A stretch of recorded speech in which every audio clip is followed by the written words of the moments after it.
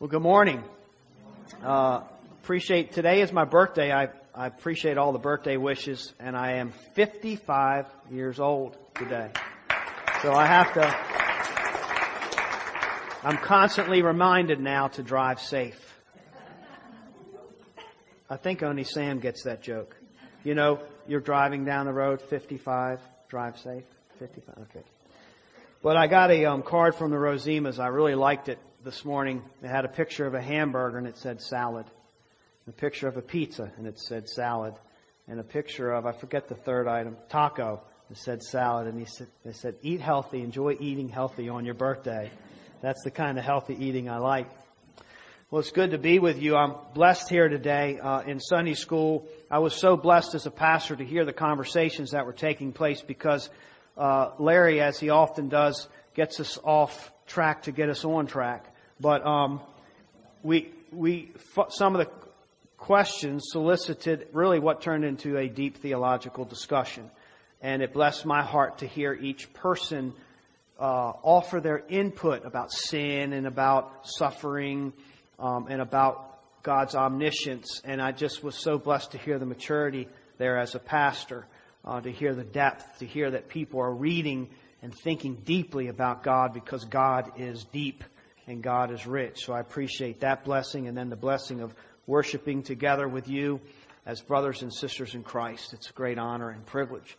And now we can together delve into God's holy, holy word to His glory. And we are in the Gospel of Matthew, chapter 22. And I think it's safe to say that as we've been tracking Jesus, He's in a season of ministry now that is very near the end. The rest of the Gospel of Matthew, in fact, cover, for the most part, just the very final days of Jesus. And in His final days, things are really heating up.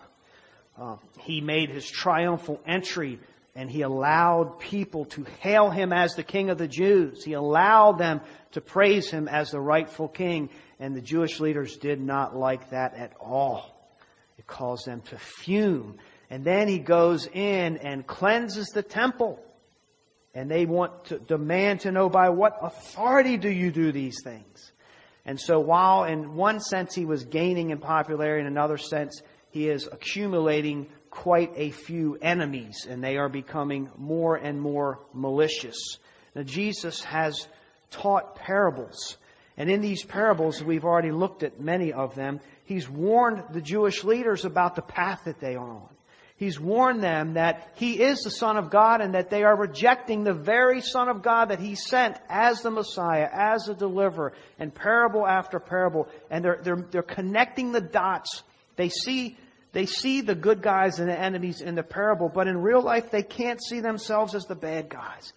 So they're not deterred by even these very pointed parables. And in our passage today, they come at Him again, but they're not yet violent. They're not yet physical. They come at Him again with their words. And they craft these questions. They've been thinking deeply. They want Him to condemn Himself rather than them having to do it. They want Him to use His own words. And so they're devising very tricky questions. And they're posing them in such a way that there's really no way to win. There's no way to answer these questions and come out unscathed. You'll only come out really with more enemies. The Pharisees, the Sadducees, the Herodians, these Jewish leaders. We pity their souls. And it reminds me of Paul in Romans 10, I think the first 3 verses, because he can relate to being like this. And he says they're zealous. They have a zeal, but they don't have a knowledge of God. So they're doing all these things that they're making sacrifices and they're putting great efforts into things and they're uninformed. And so Paul says they need salvation. All that zealousness, all that thinking, just like today many of the cults that we see, and we admire some of their efforts to win people over to their cause. It's a zeal without knowledge, and they need to be saved. This morning we will look at somewhat of a match of wits. Will the Jewish leaders outwit Jesus in their crafty questions? And the first question involves God and government loyalties. where should our loyalties lie and to what end? So let's read chapter 22, verses 15 through 22. Then the Pharisees went and plotted how to entangle him in his words. And they sent their disciples to him along with the Herodians, saying, Teacher, we know that you are true and teach the way of God truthfully, and you do not care about anyone's opinion, for you are not swayed by appearances. Tell us then what you think. Is it lawful to pay taxes to Caesar or not? But Jesus, aware of their malice, said, Why put me to the test, you hypocrites? Show me the coin for the tax. And they brought him a denarius. Jesus said to them, Whose likeness and inscription is this? They said, Caesar's. And then he said to them, Therefore render to Caesar the things that are Caesar's, and to God the things that are God's. And when they heard it, they marveled, and they left him and went away. Though their goal with this question is to trip or entangle Jesus, calls him to hang himself, it's a really good question. And said with the right intent, it's something in a sense we need to know as believers. Where should our loyalties lie? How can we glorify God? How can we obey the authorities? And where should our money go? Is it okay to support the government, even when you don't want to? This thing with taxes, and are we robbing God? It's a good question. How do I most glorify God as I interact in this world, and particularly with government? It's not the question that's the problem. It is the motive behind the question that's the problem. You know, Jesus always pokes at people's motives, like we would talk about getting poked in the eye. He just is the master at pushing away all the smoke screens that we have in front of us, all the things that we put, the deceptions that we put in front of, and the nuances, so that nobody really knows what's in here. And Jesus just kind of pushes them all to the side, and he goes for the heart. He knows what's in our heart, and he knows what's behind the things that we say, what's really behind the things that we do. In verse 17, he's aware of their malice. They're up to no good. He knows it. And verse 18 flat out asks them, why are you doing this? In other words, why are you doing this in this way? What's behind this question? Challenging them. Good question for the wrong reasons. And he calls them hypocrites, of course, because with this wonderful question, it makes you look like you're really thinking about, how can I really glorify you, God? Because that's my heart's desire. I don't want to put money in the wrong place and rob you, when really that's exactly what they're doing. It's a malicious motive. And by the way, if you wanted to be more specific and not so generic about, well, they're evil and they have evil in their hearts and they want to harm him, more specifically, what sin can you actually put your finger on? Can you put your finger on a sin here? Later on in Matthew 27, even Pilate sees through the facade. Even Pilate can see the obvious of what is really in their heart. So what is this sin? He says in Matthew 27:18, for he knew that it was, speaking of Pilate, for he knew that it was out of envy that they had delivered him up. They are overtaken by envy. It's eating them up. It's warping their hearts. It's warping their minds. They are envious because they are supposed to be the leaders over the people. They're supposed to be the shepherds. You're supposed to follow me, not him. You're supposed to adore me, not him. They want to keep that power and that control. And Jesus, with his way about him, this guy can love. He can look you right in the eye and just connect. And he says things and he speaks with authority. Nobody's ever seen that before. And so he's winning people over. They are envious of what he is able to do. And that envy is turning to murderous thoughts. Jesus, always challenging our motives. Even Kevin in his opening statement in prayer reminded of us, why are we really here? Why are you really here? One thing is for sure, God knows. I mean, why do you really sing with the saints? Is it out of fear of being maybe labeled not a good Christian, not a mature Christian? Is it out of fear of people thinking that you don't love God? I mean, why are we really here? Why do we really do what we do? Why are we making the plans to move? Why are we making the plans of the future? Whatever it is, God knows it.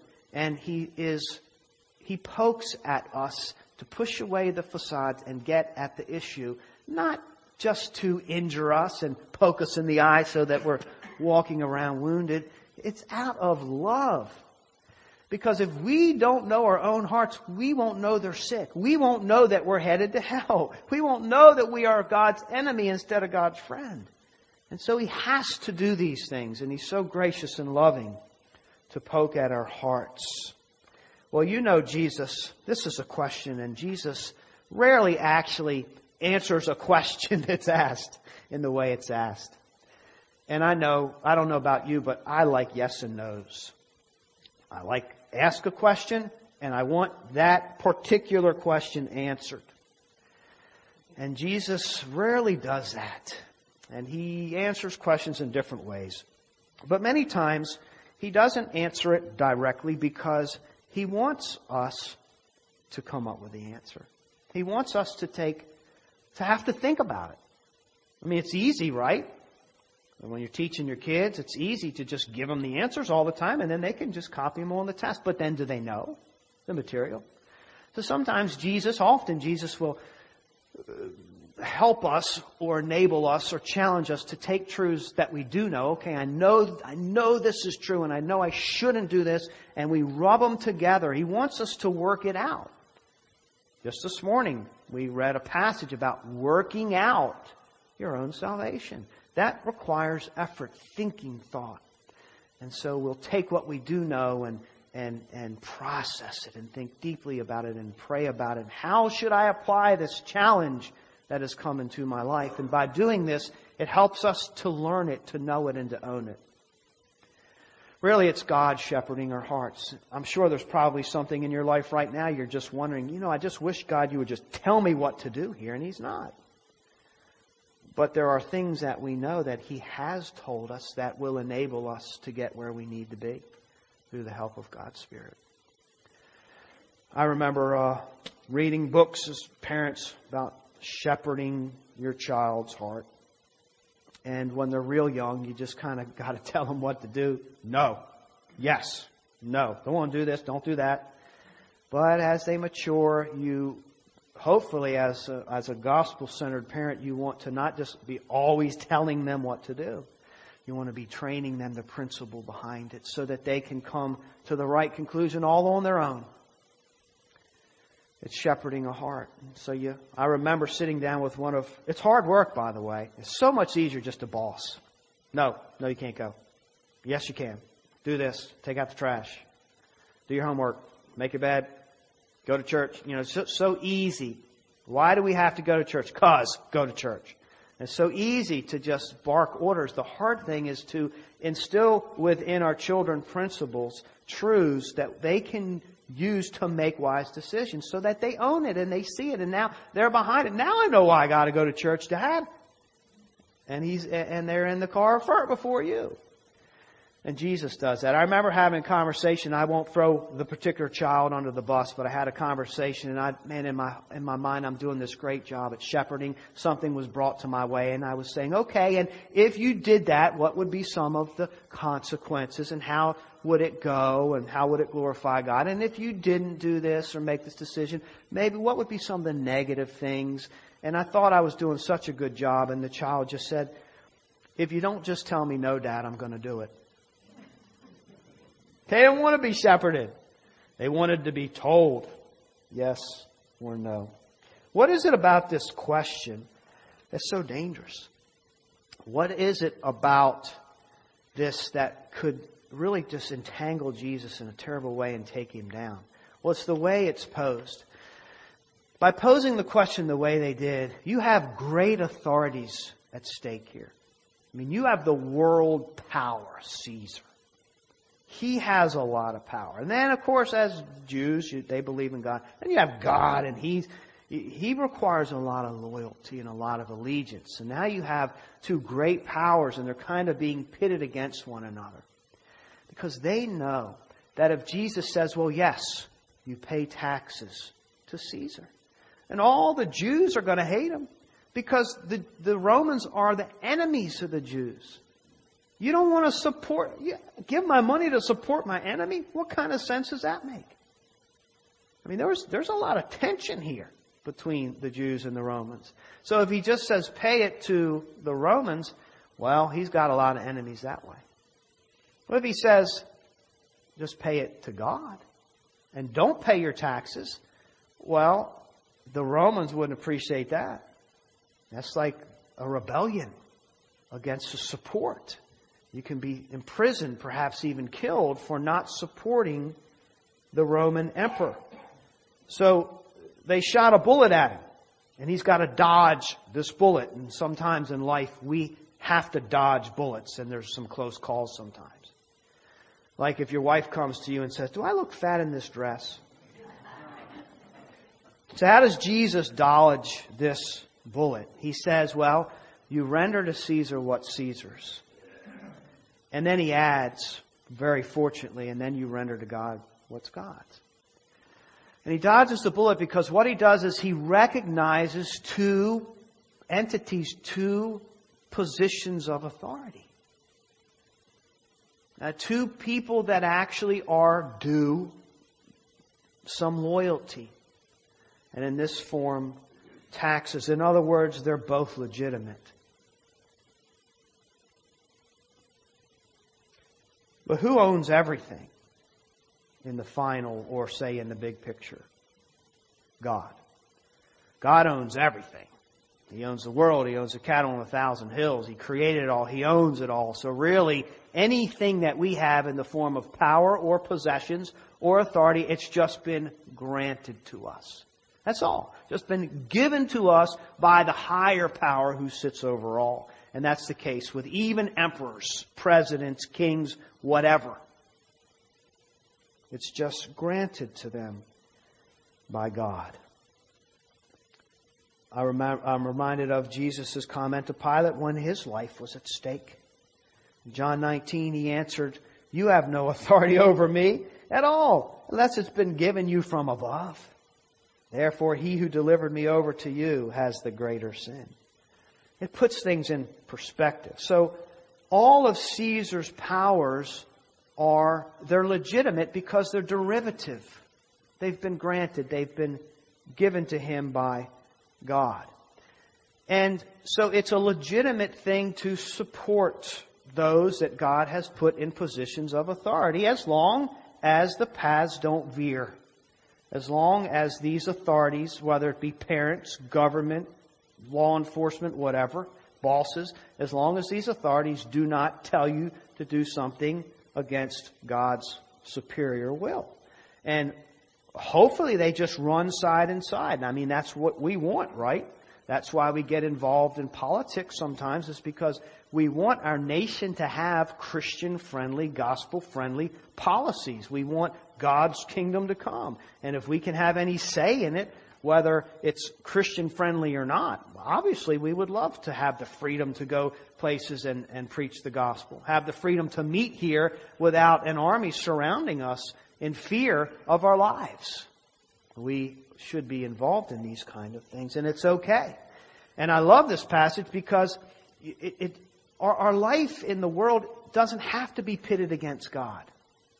You can worship God by obeying your authorities. It's not one or the other. It is another way to glorify the Lord, by submitting to those whom He has put in place as your authority. It reminds me of Ephesians 5, where the Apostle Paul tells wives to submit to their husbands as to the Lord. And then later on in 6, bondservants, obey your earthly masters with a sincere heart, as you would Christ, doing the will of God from the heart. The idea is that they're not pitted together. You're actually serving God. Really, you're serving God more than you're serving the authority. You're serving them as an act of worship. So if they ever veer off, you continue to serve God. He's the ultimate master. God is the true object of worship. So Jesus dodges this bullet, and by explaining how things work. And this silences his critics, and they go away, but not for long. This time, with the next question, it's the Sadducees. The Pharisees blew their chance, so the Sadducees want to take a crack at it, and they want to talk and question Jesus about the afterlife. And we see this in 23 through 33. The same day, Sadducees came to him who say that there is no resurrection. And they asked him a question, saying, Teacher, Moses said, if a man dies having no children, his brother must marry the widow and raise up offspring for his brother. Now there were 7 brothers among us. The first married and died, and having no offspring left his wife to his brother. So too the second and the third, down to the 7th. After them all, the woman died.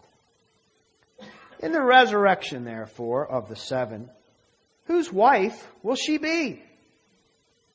For they all had her. How are you going to get out of that one? Jesus said, You're wrong. Because you know neither the Scriptures nor the power of God. 2 things we'll look at.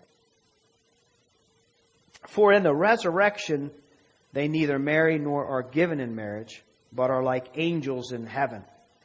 And as for the resurrection of the dead, have you not read what was said to you by God?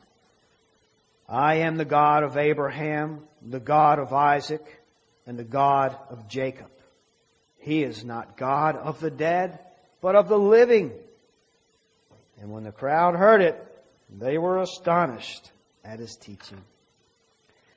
The first moral of the story is, whatever this woman's cooking, don't eat it. 7. I don't know. This is crazy. And in that culture, it does make you think. What do you do with this? It's about the afterlife. Is there an afterlife? They don't think there's an afterlife, not the Sadducees. That you don't exist anymore, you just decompose. They have a lot of different views. They're nothing like the Pharisees. They're what we might say are the liberals of the day. They don't believe in the resurrection. They don't believe in the judgment. They don't believe in the Messiah. Just live a good life. Love everybody. Do the best you can. There's no liberation. They're not very religious, not very spiritual. Don't believe in angels and the supernatural, the metaphysical. Just kind of whatever's here. Make the best of it. Acts 23 told us they didn't believe in angels. And they just, they had a very, very watered down view of Scriptures and God. Didn't take Him very seriously. The Pharisees, on the other hand, were exactly the opposite. They took God very seriously. They believed in the resurrection. They believed in the judgment, that everything you did mattered. God looked at it. They believed that God was very hard to please. They believed in the supernatural, metaphysical, angels, life to come, resurrection, all of that. God's very hard to please. You've got to work really, really hard to please Him. Life is very, very serious. The morals, doing right, it's very, very serious thing. You might say they were the moralistic conservatives of the day. So you have your 2 groups here. The Pharisees were kind of middle to lower class. The Sadducees were usually upper class individuals. And their question as well is just filled with malice. It's filled, laced with evil. Jesus says, because whatever Jesus says, again, like the first question, He's going to just get more enemies. You got these 2 groups. If you say you don't believe in the resurrection, the Pharisees are going to come after you. Likewise, the opposite answer, the Sadducees, you just lost their support, or anybody that believed what they believed. But Jesus is purposely put in these positions to try to debunk his authority, to try to cause him to lose favor. I mean, people are going to walk away. And they put this question in such a way as you think, man, well, how do you answer that? If this is real and if there's 7 people up there, 7 brothers, and there's 1 woman, 1 wife, I can't wait to hear Jesus try to get out of this one. Because if he starts to explain theologically, well, actually it was husband number 2 that she will remain married to, he's going to really look silly and people are going to be like, I can't take this guy serious. You've got to be kidding me. Very well crafted question.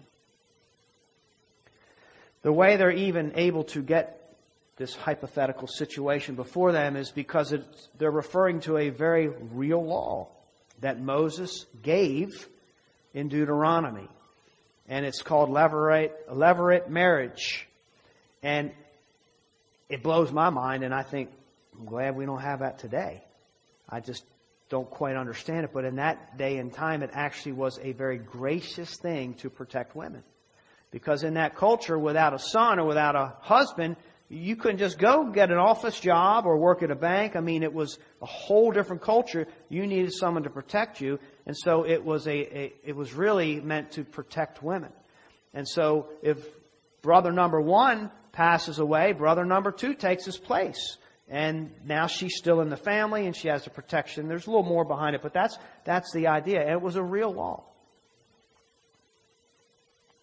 to protect them. But they turned it into quite a comical mess.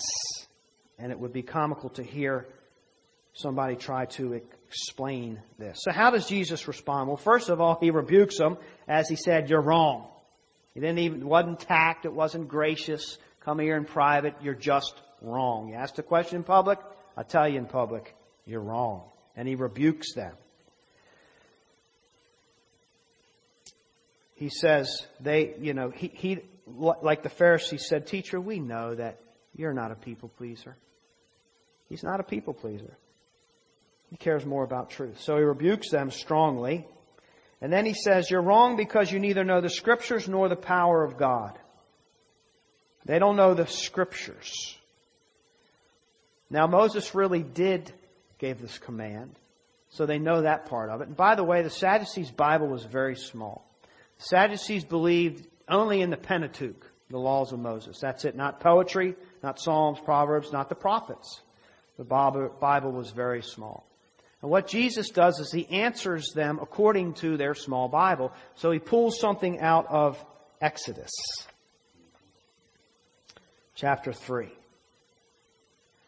They don't know their Bibles, he says. He's talking about, Exodus chapter 3 is the scene where Moses is in the wilderness. He's left. He thinks he sees something flickering out in the middle of nowhere. And sure enough, it's a burning bush. And in that burning bush, he meets with God. The holy God. And he draws near. God speaks to him. And he says, you're on holy ground. Take off your sandals, your Crocs, whatever's on your feet. They need to go. This is a holy, holy place. And during that transaction, he says to him, I am the God of Abraham and the God of Isaac and the God of Jacob. Now, did you catch that? The tenses matter here. I didn't catch it. I needed to be taught. But he says, I am. In other words, your forefathers are not dead. I am their God because they are still alive. And he is schooling the Sadducees on the resurrection and on eternal life. The terminology matters. I am the God of the living. What does that have to do with marriage? Well, you got to kind of follow it and put it together. Moses is being called to lead God's people. Moses is the one that will lead them into this very unique covenant relationship. We looked at it a little bit in Psalm 63 where David opens with, oh God, you are my God. And it's this a little bit of the idea of my God, my people. is possession, but also a uniqueness of relationship. And God is entering into a covenant. He's saying, you are my people. I will look after you. You're my responsibility now. I will know everything that crosses your path. I will protect you. I will lead you. I will guide you.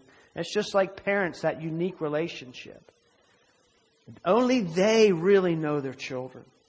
I mean, most parents, they even learn, it doesn't take long to learn the cry of their infant. And somebody might hear an infant crying in this church, say in the nursery something, and run to rescue and save them, and mom's just sitting there. Why aren't you doing something? Your baby's crying. That's just a fussy cry. It'll be all right. He'll be asleep in 3 minutes.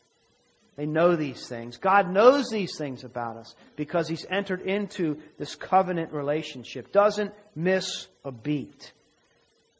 They're my people, Moses, and I will rescue them through this covenant relationship.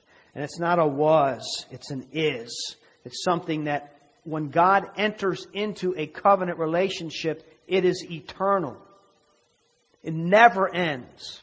His commitment to us never ends. His fatherhood never ends. He is always there for us to fulfill every promise as yes and amen. When God enters into these things, it's forever. So when God loves you, it's a forever love. Now in this world, one of the things we don't want to hear is was. That was my son. She was my wife. He was my husband. There's nobody there anymore to love. There's nothing. They're gone. It's was. But with God, it's is. And it's all the time is. Because we live eternally as His children in His presence in one form or another. God's covenant love is eternal. And what Jesus is getting at here, so you don't know the Scriptures, because you haven't put it all together even in your own Bible, there is a resurrection. And the other indictment or rebuke is, neither do you know the power of God. Well, what's the power of God have to do with all of this? The power of God is on a different level than what we find here on earth. And where it comes into play is this idea of marriage. It doesn't work the same way in heaven because of the power of God. It's not human, it's divine. God loves me so much, He will never, ever let me go. And so we don't want to underestimate the power of God. And in this answer, Jesus He pulls back the curtains a little bit and gives us a glimpse of heaven. We would never know this had Jesus not revealed it in this passage. So I look at this, honestly. I look at this passage, and until I studied it this time, it's never been a fun passage for me. I read it and I don't understand. I scratch my head. I'm like, okay, look, no marriage in heaven. God, you put a lot of words on ink telling us about the importance of family and the importance of marriage and how this union between a husband and wife, and it's a covenant union that's not meant to be broken, and you challenge us to love one another and to make sacrifices for one another. You do all this, and you're telling me that when I get to heaven, we're just going to be BFFs? What? That's a downgrade. It's a downgrade. Why would I want to go someplace where my marriage is not the same? That's how I've always looked at this passage. And you know what? I just fell right on in there with the Sadducees. Because in that answer, I am denying the power of God. And what Jesus is saying, you're looking at it from a human level. And it doesn't work from a human level. It works from a divine level. And when we get to heaven, the love will be so much grander, so much deeper, so richer, that the greatest love, romance, marriage on earth will be like a drop in a bucket. The things that we revere, the books all those romance books you read and all the movies that you watch, stuff that's true, and it's incredible sacrifice, and people have been married 20 and 30 and 50 and 70 years, never left one another, never forsake one another, always true, faithful there for each other, big things, little things, as magnificent as that is.